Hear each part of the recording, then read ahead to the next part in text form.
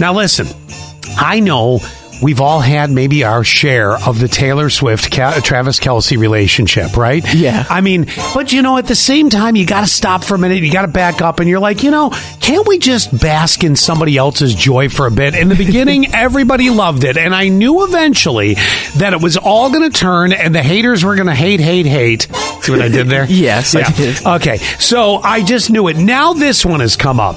Taylor Swift gets heat for emitting 138 tons of CO2 to visit Travis Kelce. Oh, wow. Okay. Here it is. Taylor and Travis are in the whirlwind romance after rumors started in September. We know. I still say they're married. And they've been, inseparable for 3 months. The artist apparently used... Well, this sounds very much like my relationship with 6059. I'm just telling you, it is a whirlwind. She comes to all the games. Really? Not wearing a jersey for my team, more the Patriots. I'm watching you. Anyway, it's been they've been inseparable for months. The artist apparently used 12,622 gallons of jet fuel to visit Travis Kelce in 3 months. Did you expect her to walk?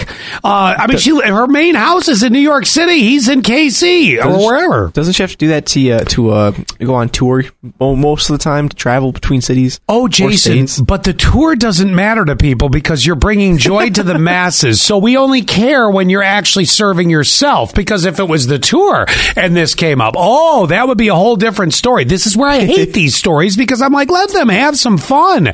Anyway, I mean, if I had a private jet, do you think that I'd drive anywhere, out? Well, it'd be ridiculous to fly from Elmira to Corning, but you know what I'm saying? Yeah, you could do it, though. I could, but we're just going to taxi up 86 at about 90 miles an hour.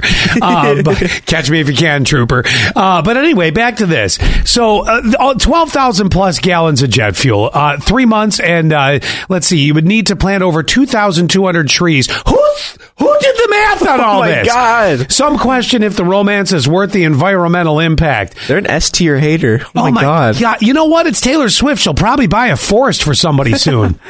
Swift's representatives say she purchased double the carbon credits needed for her tour travel in 2023.